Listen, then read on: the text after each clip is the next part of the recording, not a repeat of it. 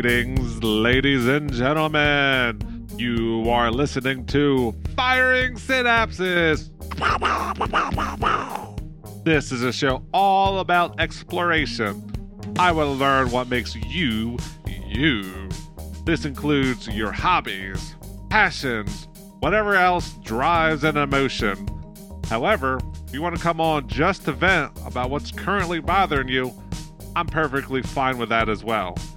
My goal for this show is for you to have a good time, learn something, and have the opportunity to talk about what you normally would not get a chance to share with others. Thank you, and enjoy.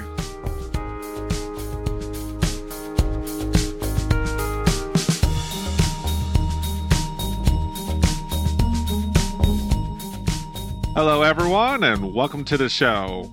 For those return listeners, I thank you very much. I appreciate all the love.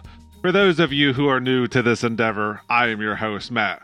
Joining me on today's episode, the host of the Flapping Bungs podcast. The host of the Flapping Gums podcast, Meta World Thief, a.k.a. Meta World Jesus, a.k.a. Mr. Steal Your Blunt. Thank you for having me back on. If you've listened to this podcast before, you know me, you love me, you're happy to have me. Yay!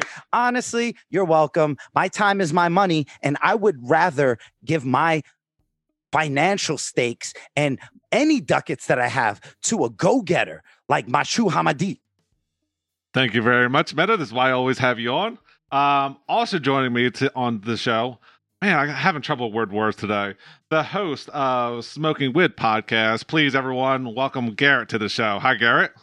What's going on? I don't know if I can match his energy, honestly. That's just listen here, brother. No one can match my energy pound for pound. But here's the thing, yeah. If you just kind of hang in there, I'll carry you to the finish line. Yeah. So normally I'll cut that part out because, that's my only part that I'll try to get a restart. But you know what? I think I'll leave it on. So on today's episode, we're going to be talking about cannabis. And so I know, Garrett, this is the first time you're on the show. But the 90s rapper Cannabis, who famously battled LL Cool J and lost. I take it that's a true story. But what I was going to tell Garrett is, since he's new, I'm sure he's not aware of this rule, but as a guest on the show, you have to send your product over, whatever you're trying to promote. So when the show's off air, I'll give you my address and you can send me some things. I can send you whatever you want, man. I got beans, I got weed, I got extract. What do you need, man? I'll send it your way. Bro, I had to record my podcast on CDs and send it to him. I was like, who even has a CD player? But he made me do it because I was a guest on his podcast. Well, isn't that what whoever the big government people, they're sending the UFO shit, they sent it out on a CD, all that aliens and shit just recently? You really not know what I'm talking about, guys? No. Come on. So, I don't know about the CD part, but I've talked about aliens at least the last 3 podcasts. Yeah, it was just the entire compilation of whatever they've whoever Area 51 or whatever, they compiled it all because they had to, right? And so they sent it out on a CD. And I don't know what the purpose was that of, but some guy converted it all to PDF so people could read it.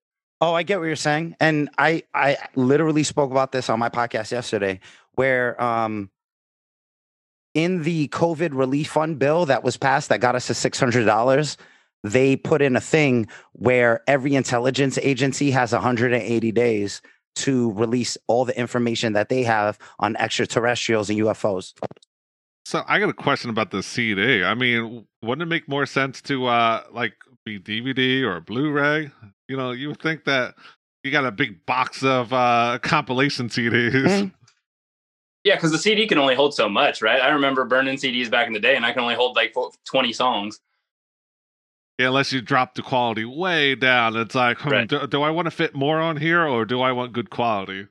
Yeah, but do you guys remember when MP3 CDs came out and you could put like 150 songs if you had the right CD player? They were the little mini ones, right? No. It was, you had to have an MP3 CD compatible like tape or head unit in your vehicle, and you could format it in a way that you could put like 150 to 200 songs depending on the quality. Right, yeah.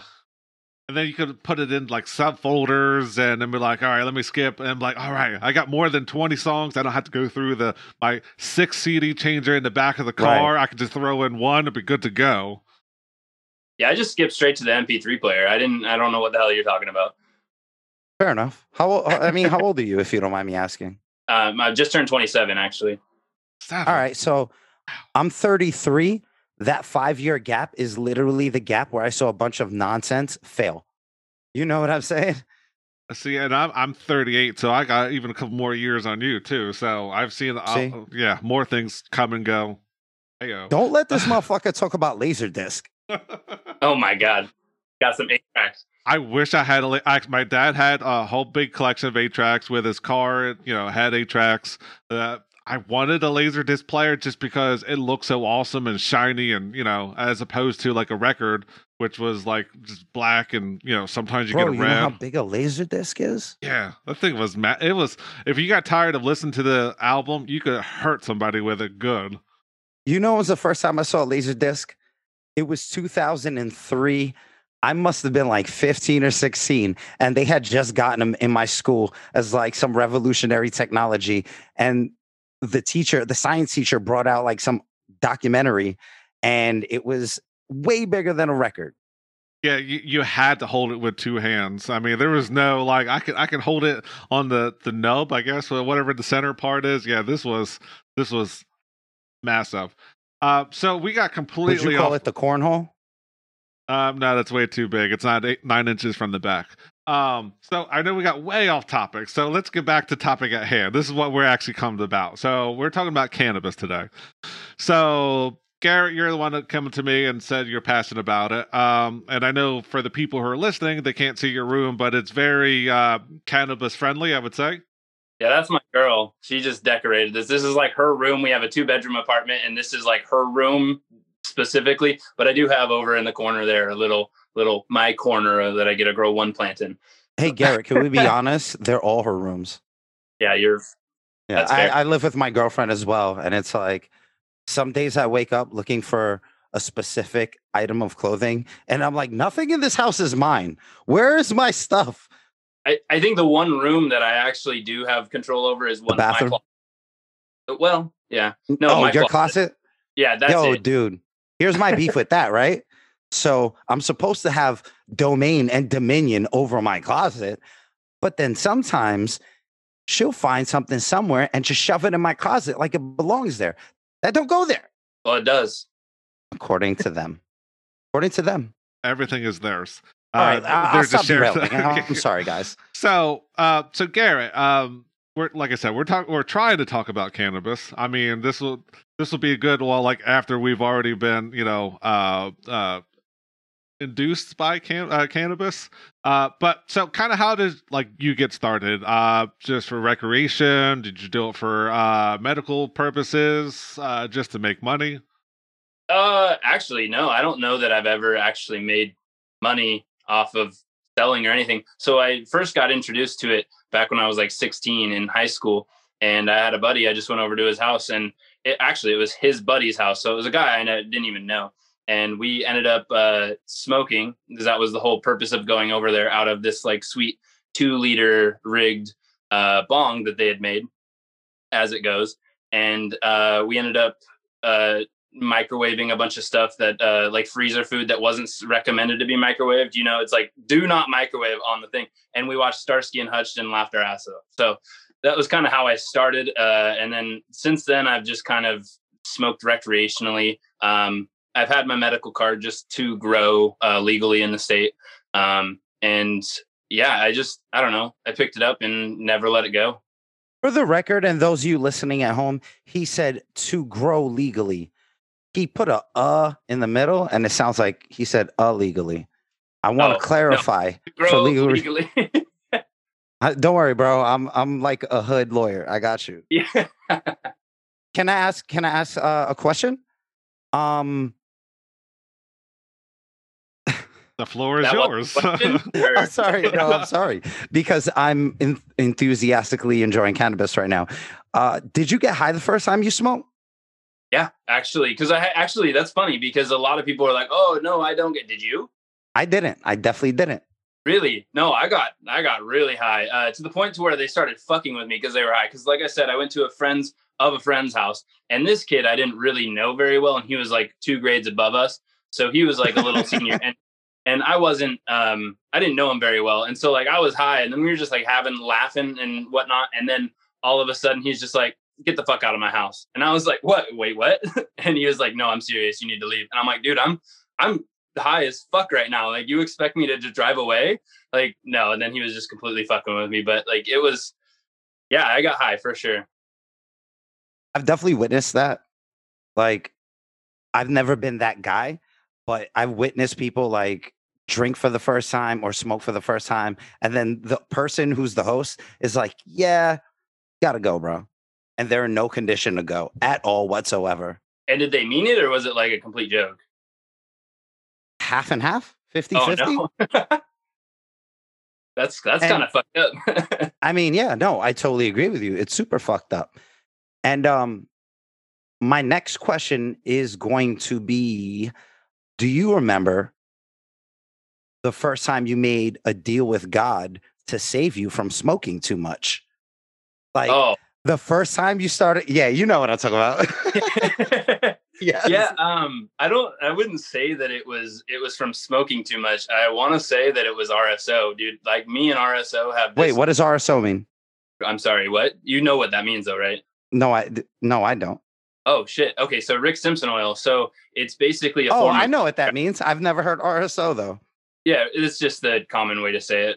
But yeah, Rick Sorry. Simpson oil is basically ethanol extracted cannabis, and so the reason for doing it through alcohol or ethanol is to maintain like the full cannabinoid profile, and so it's like the full scope of the plant rather than just stripping it for the THC or CBD or whatever the fuck you want.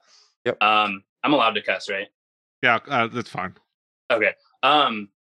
It just comes out. They're like flavor words.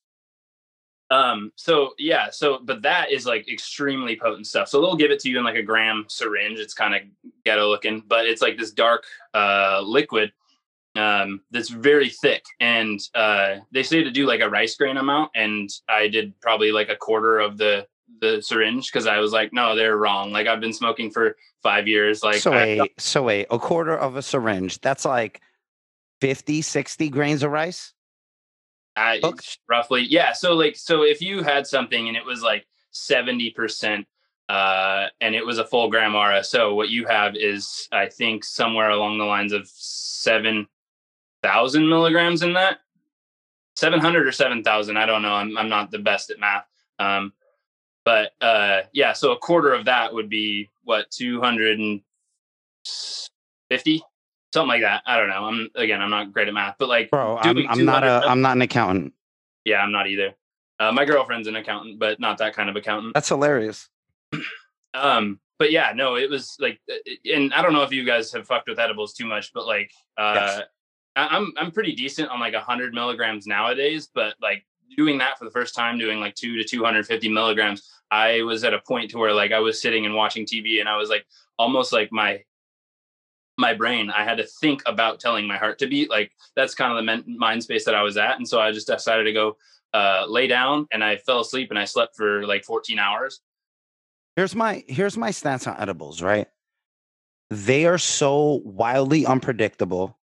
Mm-hmm. And even if let's say they were predictable, it's unpredictable how it's going to affect you depending on how hydrated you are, how much food you have in your stomach, and different things like that. And so, all that shit.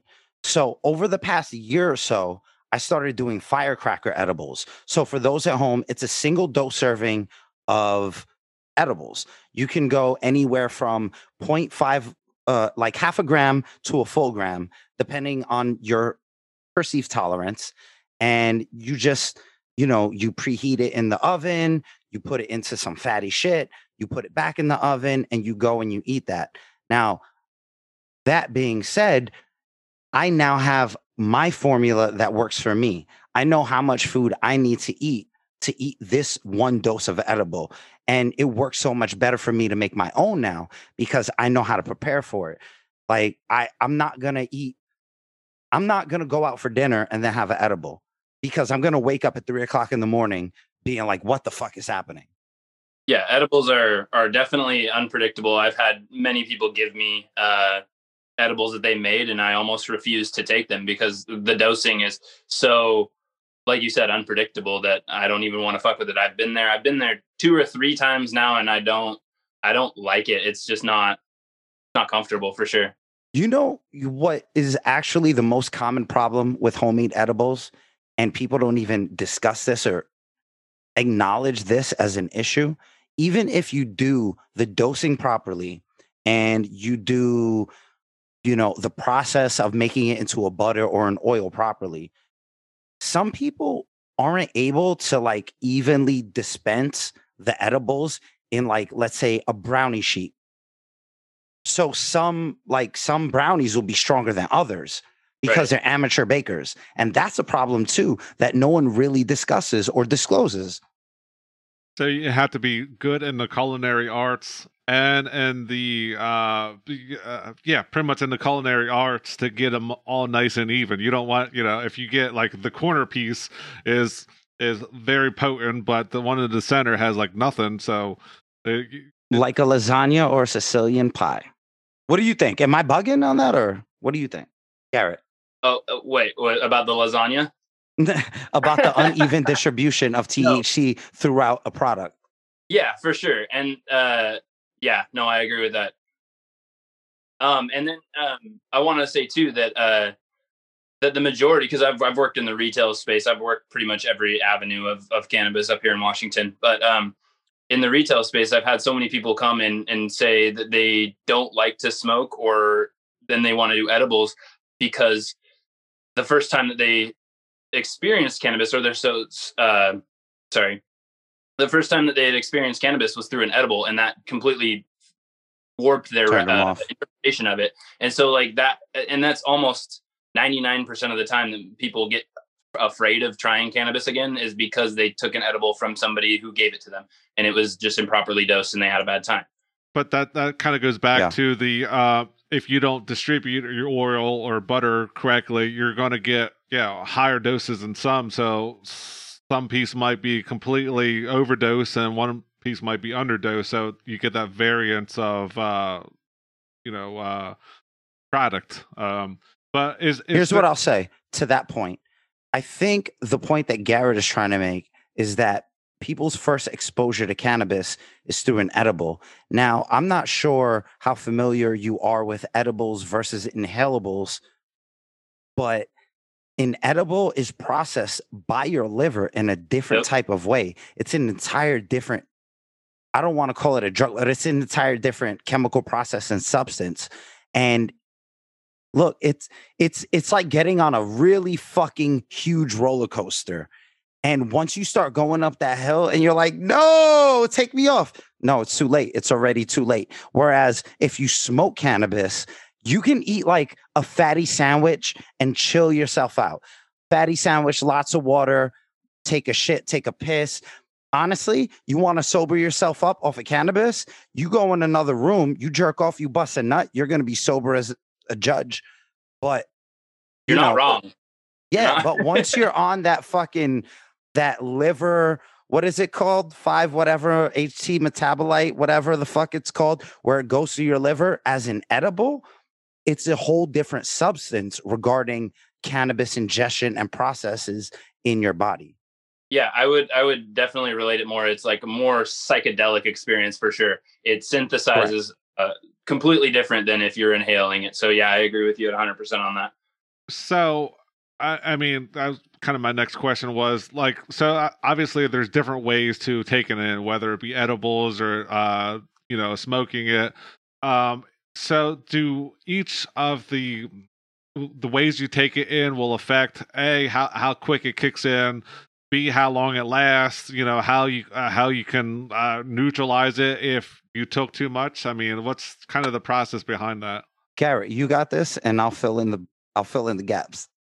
All right. So are you saying like what would be the best way to initially do it, or what are you asking again? Sorry. So I have very little experience. I had a couple edibles. I tried smoking, but I don't like. I'm used to smoking cigars, so I don't actually inhale. So I kind of missed that process type of thing. So as someone who's pretty much on the outside, but trying to try type of thing, the different processes, how did they differ for, how long it takes to affect you? How long does it last?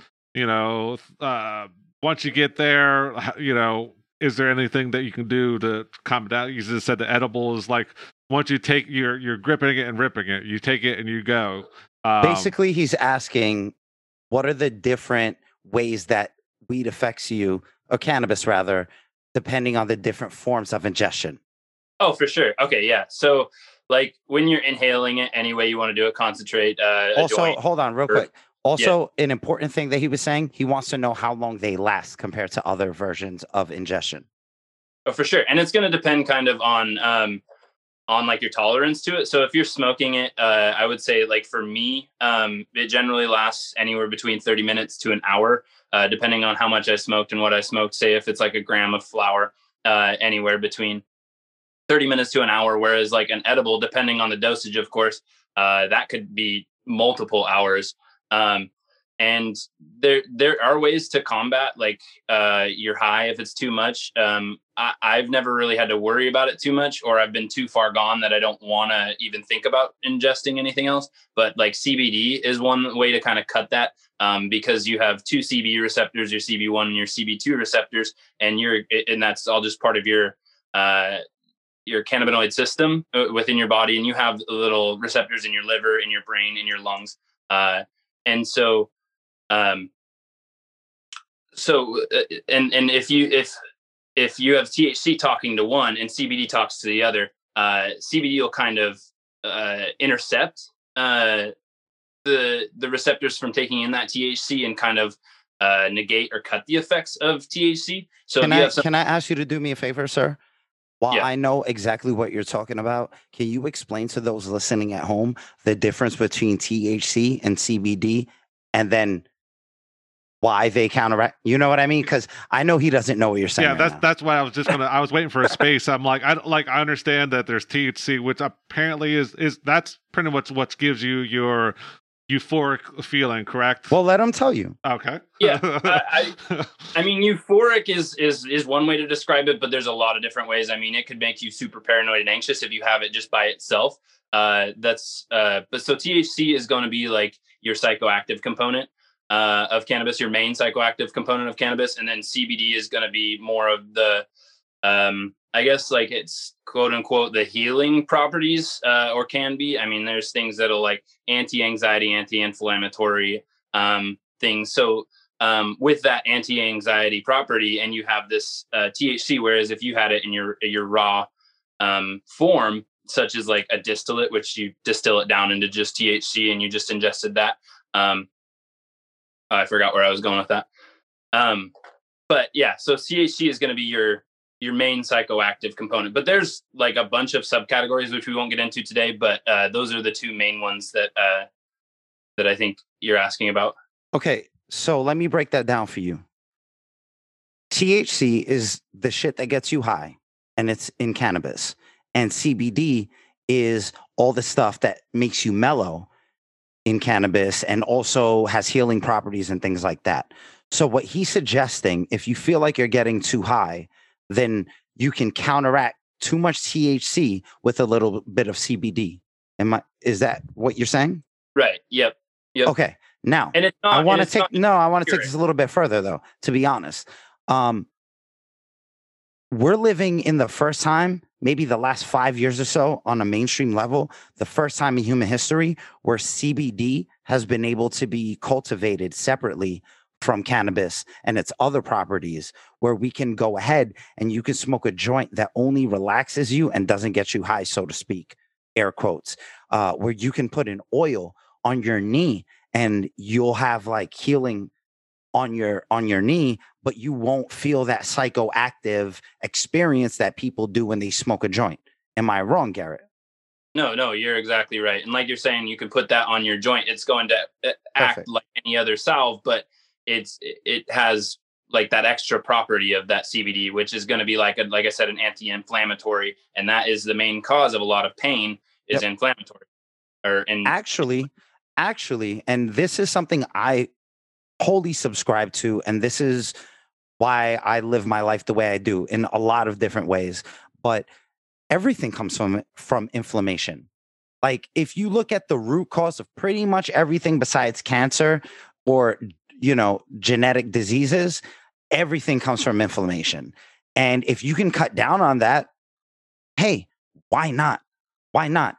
So when people go to like for medical, uses, are they using more CBD than THC, or is it like case dependent on if you say I have whatever, go get cannabis, are they looking more for the CBD for the healing properties type of thing, or? Yeah, I would say if that's what they're after. Like if you're battling something like I deal with a little bit with like anxiety, I'll get that like weird buzziness. I don't want to take something high in THC because it's just going to accelerate that. Like, and there's pretty much well, I mean, I know there's not, but there are essentially like two and a half like categories, correct? Like sativa and the other one, indica, and then hybrids. Right. Yeah, but everything nowadays is pretty much what we call is just like a polyhybrid, where everything is just a fucking jumbled mess. And there are dominants, but it kind of can be tricky because you can have different what we call phenotypes. Where say you have this one strain. Let's just take OG Kush for example. Yes. Because everybody has heard of OG Kush. You can have like 20 different seeds of OG Kush and pop all those seeds with varying outcomes. So you could have something that may feel a little more uppity or buzzy or sativa, quote unquote, to make it easy. And then you'll have some that will just like smack you into the couch, which are more like indica. And so, I mean, it is pretty variable. And that's why the rec market is in such a fucking weird state right now, is because everything honestly is kind of fucked up here, because you can take a strain and without ramifications from any kind of government or enforcement or anything, you could call something completely different and rebrand it as something completely different. And that's where the rec market is a really kind of scary place for somebody to really start, unless you're talking to somebody who knows their shit. Okay, can I give my 2 cents on that? There is an exploding situation where not only, like you said, what did you call it? I had never heard that term, but I agree with it, and that's what's happening. Like quantum cross hybrids or some shit like that. Polyhybridization. Same shit. Come on, I'm saying the same thing. Yeah. Yeah. So what you're saying is right, because not only are things being like they're having their names changed and used for marketing purposes, or maybe I'll grow the same exact strain and just change the name, and then people think it's my strain.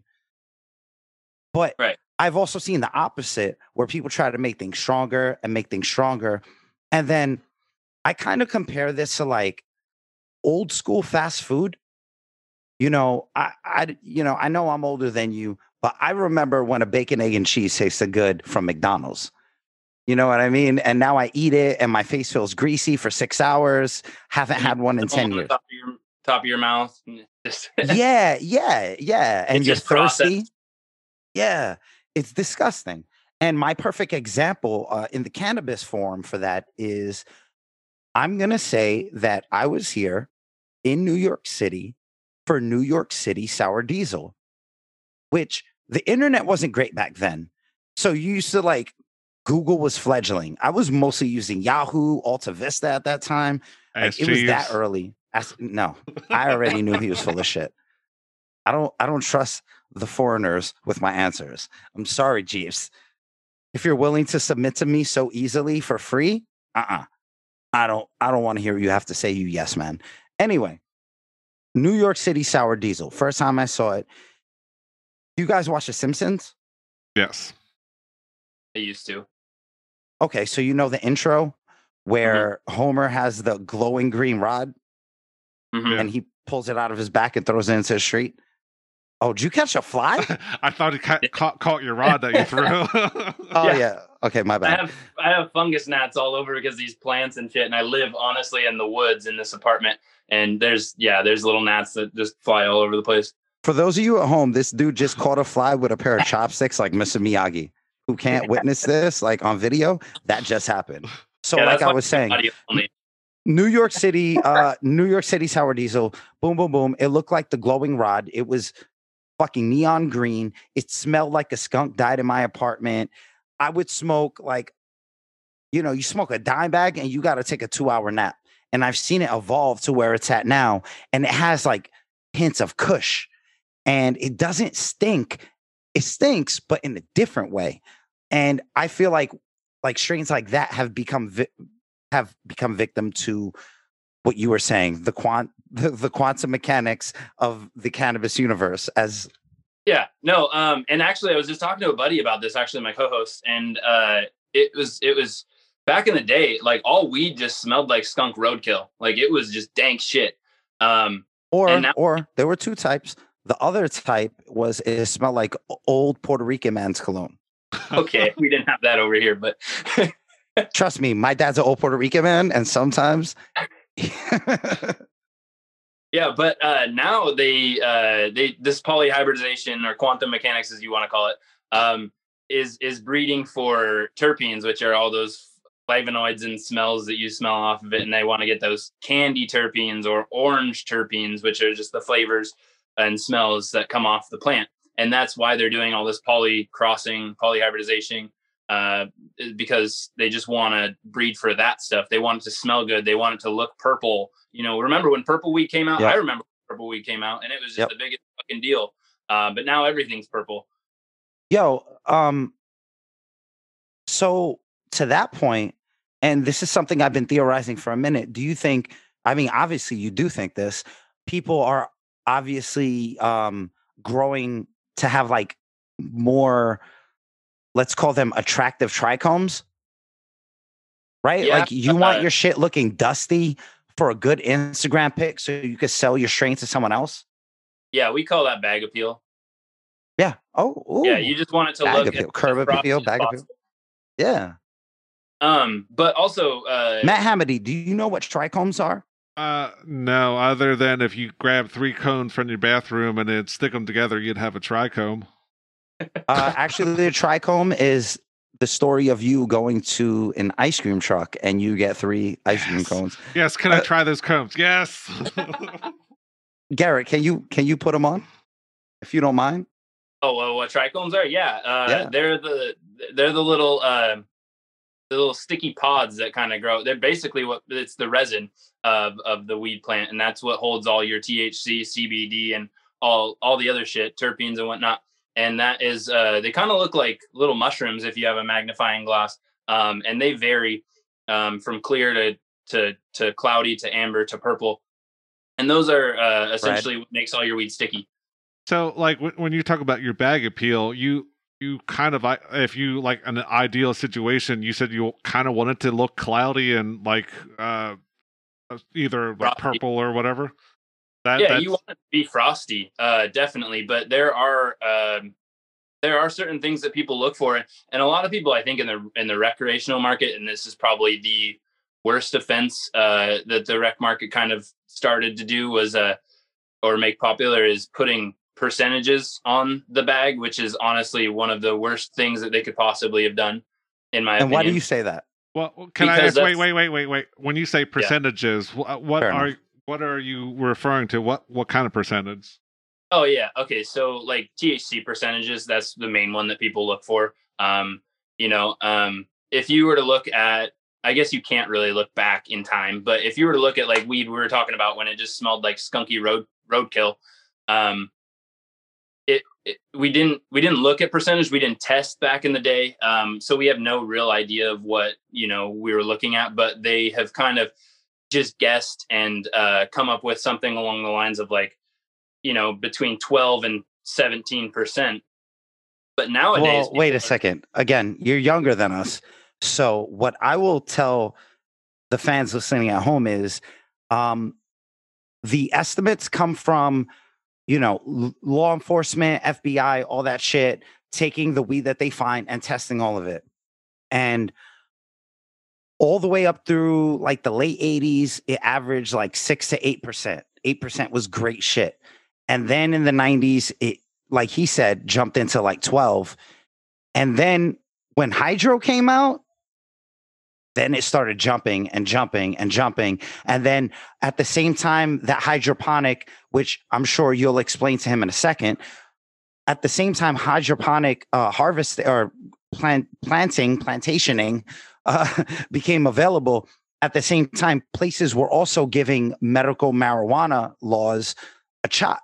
And at that point, you started seeing a convergence of big money and big research with, redneck research, and people were figuring out the best ways to harvest the best marijuana. And now, so from the 80s to right now, weed THC potency percentage wise has gone from, let's say, max 14% to what, 38%? I've seen 38%. Ooh, 38% is probably I don't believe it.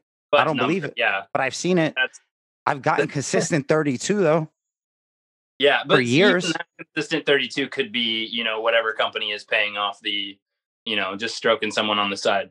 Also true. Like, yeah, 30 is pretty incredible to pull off. It happens in a couple different cultivars, like pretty standard, but it's still even pushing some boundaries. And it's not ideal also, because what you're doing there is pushing all the other important things out. When you're just jacking up one number, you're pushing everything back down. And there are also websites that sell seeds which are CBD heavy and supposedly don't get you that high, and it's a CBD flower. So right. I had a question a while back and just couldn't get it in, but so when you talk about your different strands of OG Kush, or I can't think of anything else, but if assuming that no one like modifies it, is it going to be the same if I pick it up in Washington or if I pick it up in Florida? Is that kind of like I said, once again, unless someone messes with it, is it going to be the same no matter where you get it?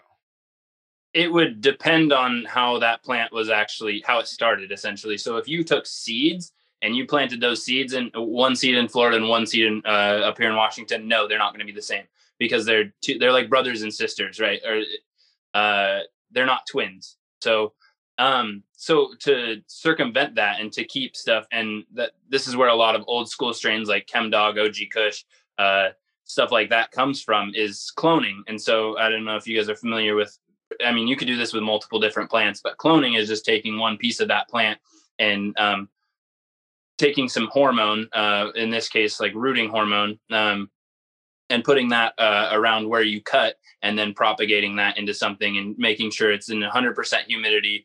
And you can do this, like I said, with multiple different plants. They do that with apple trees. Basically, all apple trees are almost any plant if you have the right technique. Right. Yeah. So that's pretty much how you keep the same thing. But even then, even if you grew it in the same clone, you took two clones and you took one to Florida and one up here in Washington, they have different growing environments, and the people growing them have different growing practices, and those are all going to influence how that plant grows and produces. So it's really tricky to kind of say that this is the same as this in any scenario. Would it be close? Like if you like a blind taste test or whatever, like would it be possible to say, well, this is probably this because I recognize how it hits, how quick it activates, or is it kind of, not really? If that makes sense. From like a taste test, there's so much out there that like you can't just like say this tastes like this, so they're the same. Yeah, I agree with that. And let's be honest, the best weed connoisseur, if you did a blind taste test, you could probably guess strain dominance at best. Like this is a Kush, this is a haze, Right. There are definitely terpene or flavor profiles that match with like even like sativa and indica stuff, and that's kind of one of the newer things that I've seen within the past like 3 to 5 years, that they're kind of leaning on that to determine strain dominance as far as like sativa and indica go. Because if you think of something like, here's a terpene, limonene, which is responsible, of course, for like lime, lemon, and citrus terpenes. And you think of like something like pine sol, when you smell pine sol and you're like cleaning, you feel kind of invigorated. It's just kind of something in the brain that like clicks with that. And so you're just going to feel that kind of like energy. Whereas like if you have something like linalool, which is like a lavender based terpene, and you think of lavender, right? That's going to be like more of like a calming, sedative kind of terpene. So that's kind of the method they're looking at as far as current is that I've seen. But also like genetic marker testing is something that they're also looking at, but people are really skeptical to do that too, because breeders are really prideful of their genetics and don't want people taking them and using them and abusing them.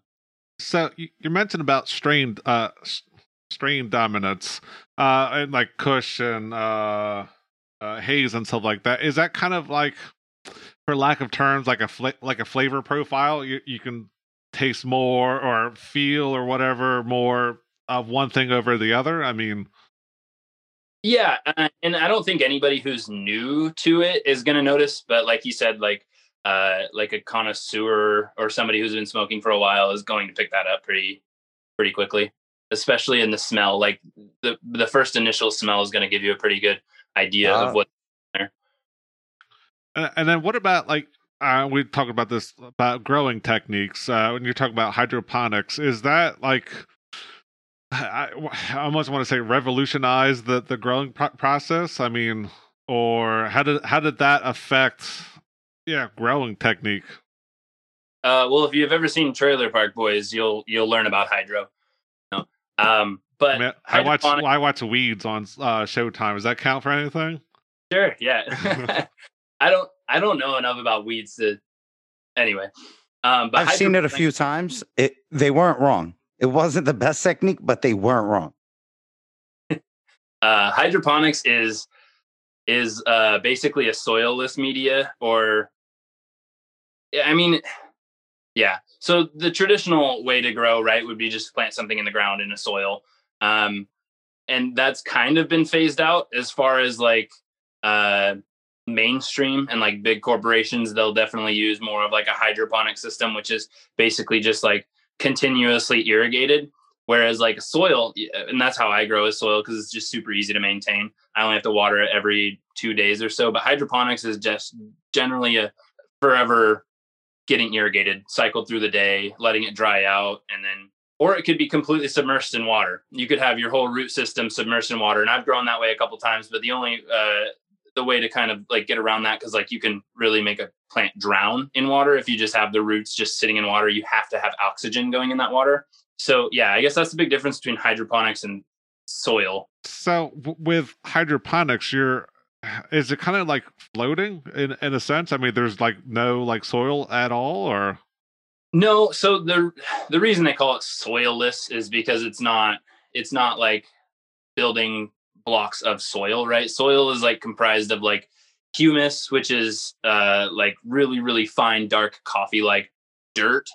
And then that you put on pita bread and spent $12 for in the wrap. Yeah, humus. Which it can be like earthworm poop. And then there's compost that they usually add into that, and then some sort of aeration, whether it be perlite or rocks or sand or whatever. For those of you at home, perlite is a styrofoam, those little like white beads that you find in your potted plants, and they provide like aeration. Yeah, if you got Miracle-Gro, you've seen perlite. It's just that little white, those little white rocks. It's kind of tricky to say soilless in hydroponics because there is a media there. So in our facility here that I work at, we use cocoa coir. I don't know how to say that, but it's basically coconut husks that are just ground up to like a bark-like consistency, and it has a dry out period that you will need to continuously feed. So it retains water, but not as good as soil, so it drains really easily. And then there's other medias like peat moss, which that's all over and like harvested, I think, in like Florida, and that retains moisture like a motherfucker, but they still consider it hydroponics.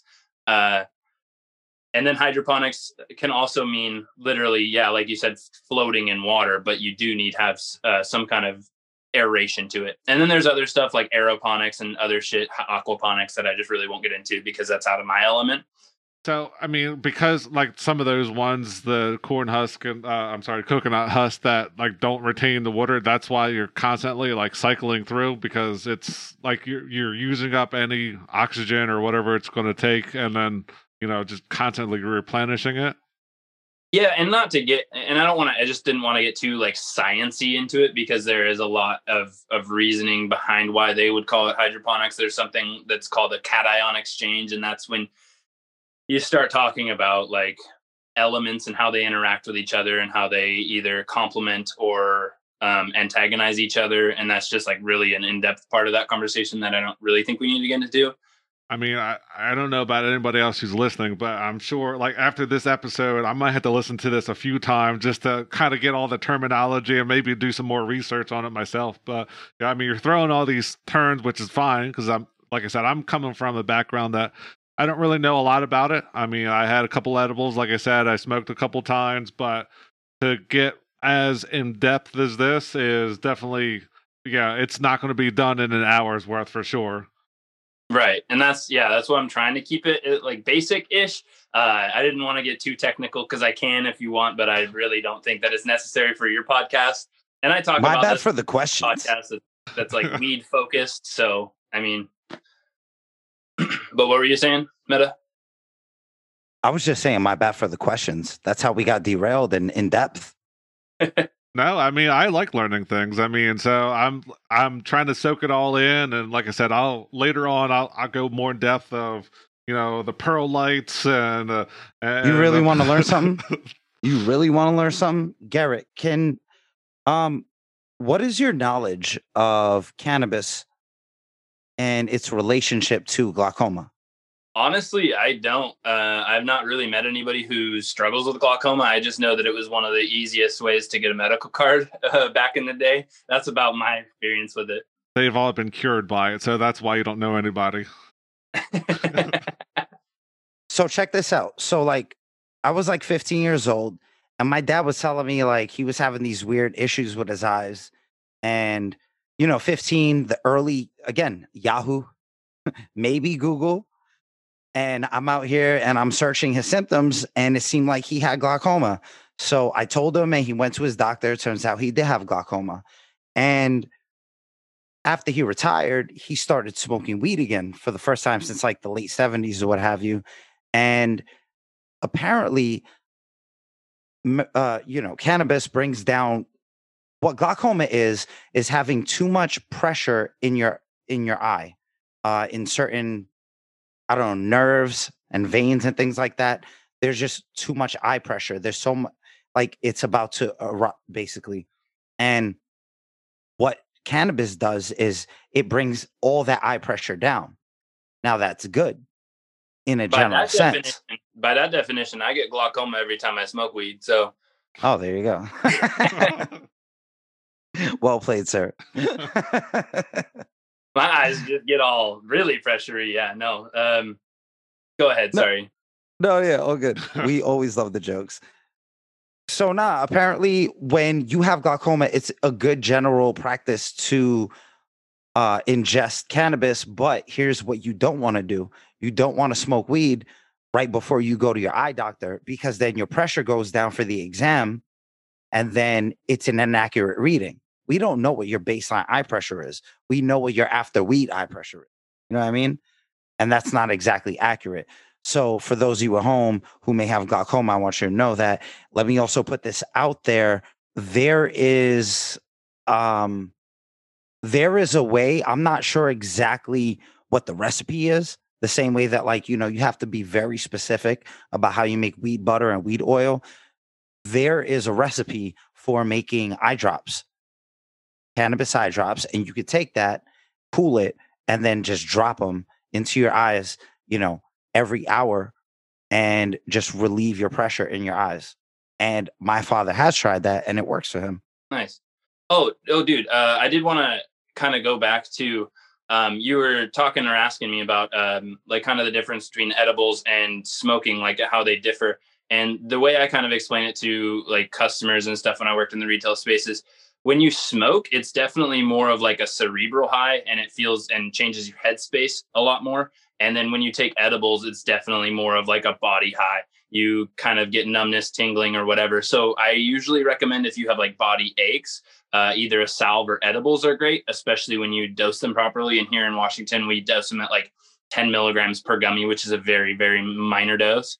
And then when you smoke it, it's kind of just like a head shift change. So, yeah, those are like kind of the main ways that each one will affect you. So, like you said, if you have, I guess, like pressure in your eyes, I think like I don't know what the best method versus like the eye drops would be, smoking or taking edibles. I think either could be pretty beneficial. Is smoking and edibles pretty much the predominant source of intake, or is there other forms of, like vapes or what have you? I try to stay away from vapes, honestly, because a lot of them are made, and I mentioned this earlier very briefly, but like distillate, which is basically distilling it down to raw THC. Okay, hold on.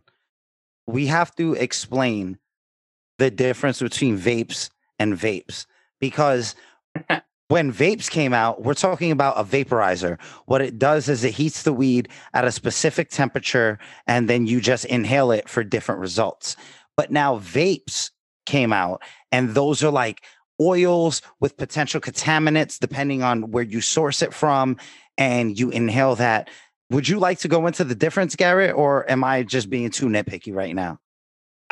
Yeah, I think that's just like a little too in depth. I don't think we need to worry about it too much, because I think dry herb vapes, which I think is the very first one you were talking about, right, are kind of phased out. Whereas like nowadays, like also true, is on like the concentrate vapes. Nobody really does dry herb vapes too much. It's usually out of a pipe, bong, joint, or whatever. They don't worry about putting it into a vaporizer. I mean, is it kind of the same process where you have a vat of liquid, and you heat it up, and you're inhaling the vapors of it? I mean, if you go to an older style, it might have a bigger container that you can share it, or where like what's coming out now is more personal. Yeah, I mean, there's still ways to share it. I think, like, honestly, yeah, I just stay away from vapes, just because, again, they're just they're really bland, in my opinion. And there's a bunch of different vapes, but the most common one is, like I was saying, distillate, which is just a raw THC process. And all you're basically smoking is THC and whatever flavor they added to it, which could be like he was saying, contaminants, or just like added botanical terpenes, which can be derived from fruits or whatever, just to make it taste like grape. You know how they do in these little nicotine sticks and whatnot. They'll just put a flavoring out there to market it to, unfortunately, kids, or people who just don't like the flavor of weed or whatever. But yeah, it's just a very bland or very, I describe it to people as like, it's like driving a car and all you have is the gas pedal. Whereas like when you smoke, yes, when you smoke weed, like herb, you have your steering wheel, you have your transmission, you have your gears, you have everything. And what they call that is the entourage effect. And it's just a combination of everything. And don't more people like get hurt or even die from like the vape concentrate that, or it's coming out now? It's just so like, they try to make it, they try to put the crunch berries in it just to make it taste the way they want it to. Like, this tastes like pineapple, this tastes like grape, where all that mixing of stuff. The snozberries taste like snozberries.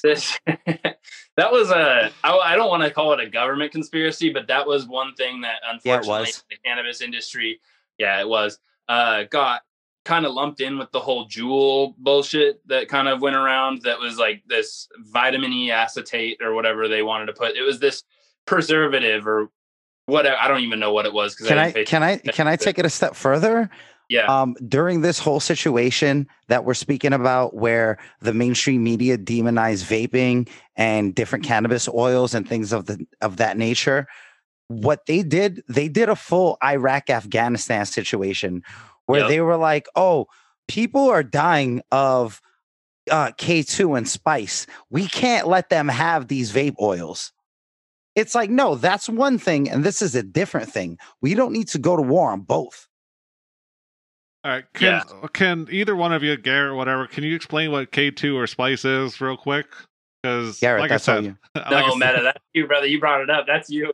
All right, so K2 and spice are the generic terms for synthetic cannabis, and they're sold, in little like baggies, which is about the size of an eighth, and in bodegas and delis across America. For a good while, they sold for like $5 to $15. And the thing is, they were not technically illegal because they were synthetic versions or attempts at synthetic versions of the molecule structure of THC, which is the thing that gets you high. So you cannot fail a drug test on this, but you could get high as fuck. But then it got out of hand once they started banning different molecule structures, and they kept banning them and they kept banning them. And then the manufacturers kept changing everything. And it became more and more likely that you could potentially trigger schizophrenia or different things like depression and mental illness of all sorts by smoking these like lower end strains, like further down the line strains. With that, there is a documentary. If I'm not mistaken, it's like 10 years old on Vice, where they went out to follow a bunch of people, Brooklyn EMTs, and they thought they were going to see like gunshots and shit like that. And basically the whole day ended up them picking up people who had OD'd on the synthetic version of cannabis. And then they decided to shift what they were going to make their story. And then they released it on Vice as a story about synthetic cannabis outbreaks in Brooklyn. And I witnessed all of that. And I'm not gonna lie. Me and a friend, we couldn't get our weed dealer one day. And he was my roommate actually. And we smoked that shit. We got super high. I decided to like watch movies, and he went to sleep. And this dude came back 15 minutes later crying, telling me that the devil possessed his room. I kid you not. I kid you not. And then there was another person that I knew who was someone that I worked with closely, like as a colleague. And they started dating a person, and she was like, yo, he got me into weed. And I was like, word, you don't even smoke weed. What? Word? Blah, blah, blah. And then one day she came over and she was like, yo, I got some weed. You want to smoke some weed? And it was definitely synthetic marijuana. And I was like, yo, this is what this is. Don't smoke this shit, because I had already had that previous experience. And she ended up keep smoking it. She had a nervous breakdown. She had to move back to her hometown. Like, her life was never the same after that. I've witnessed it. I've seen people smoking fucking K2 on the train, in the subway, like straight up bums who sleep there. It is not a good thing. I am pro live your life how you want to, but this particular thing, I can't co-sign this.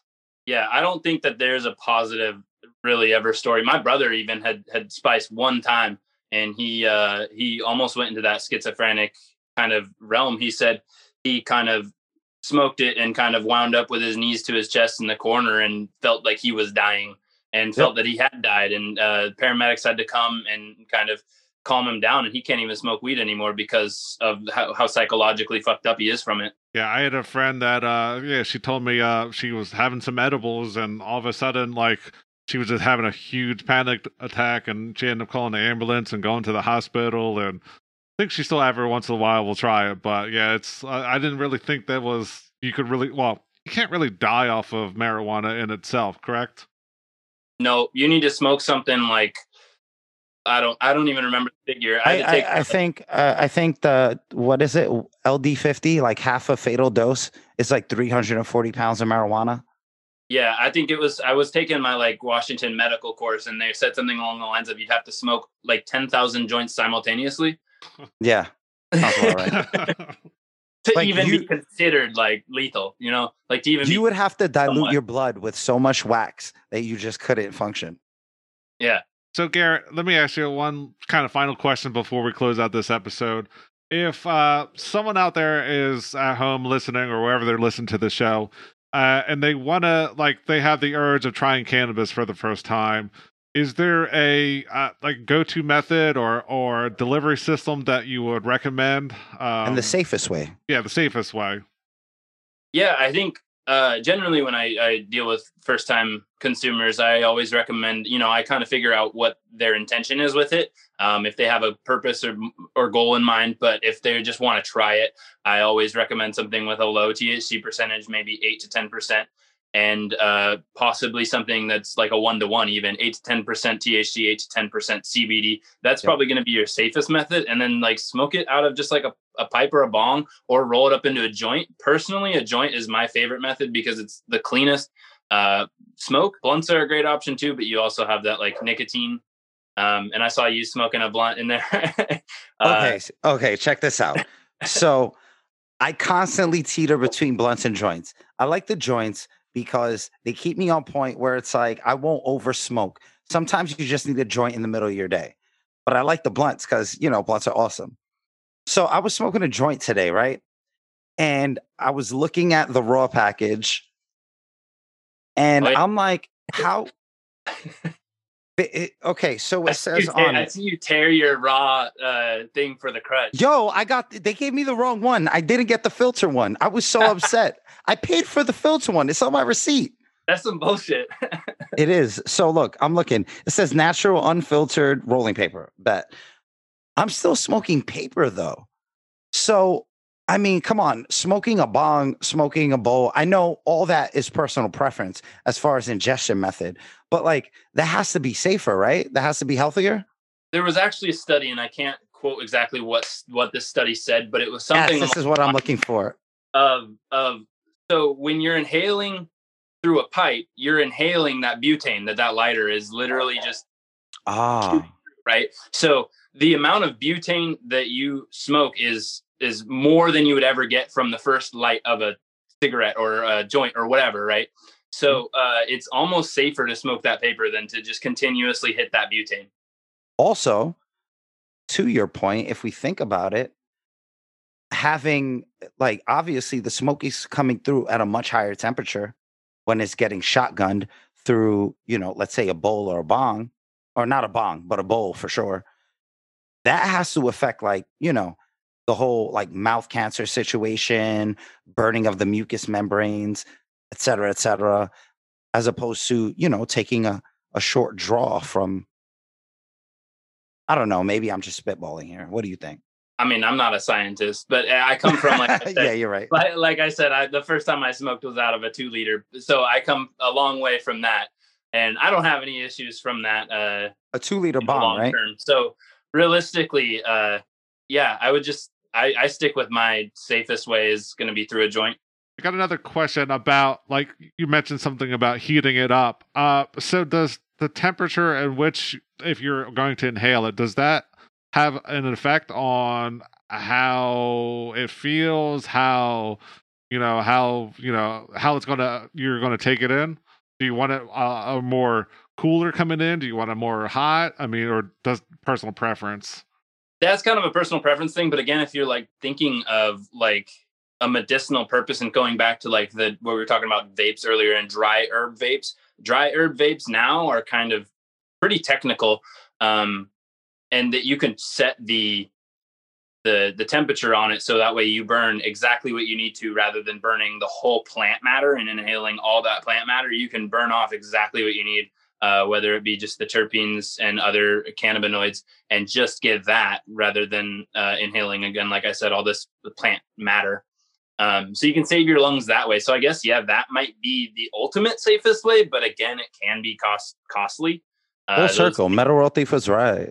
Yeah, sure.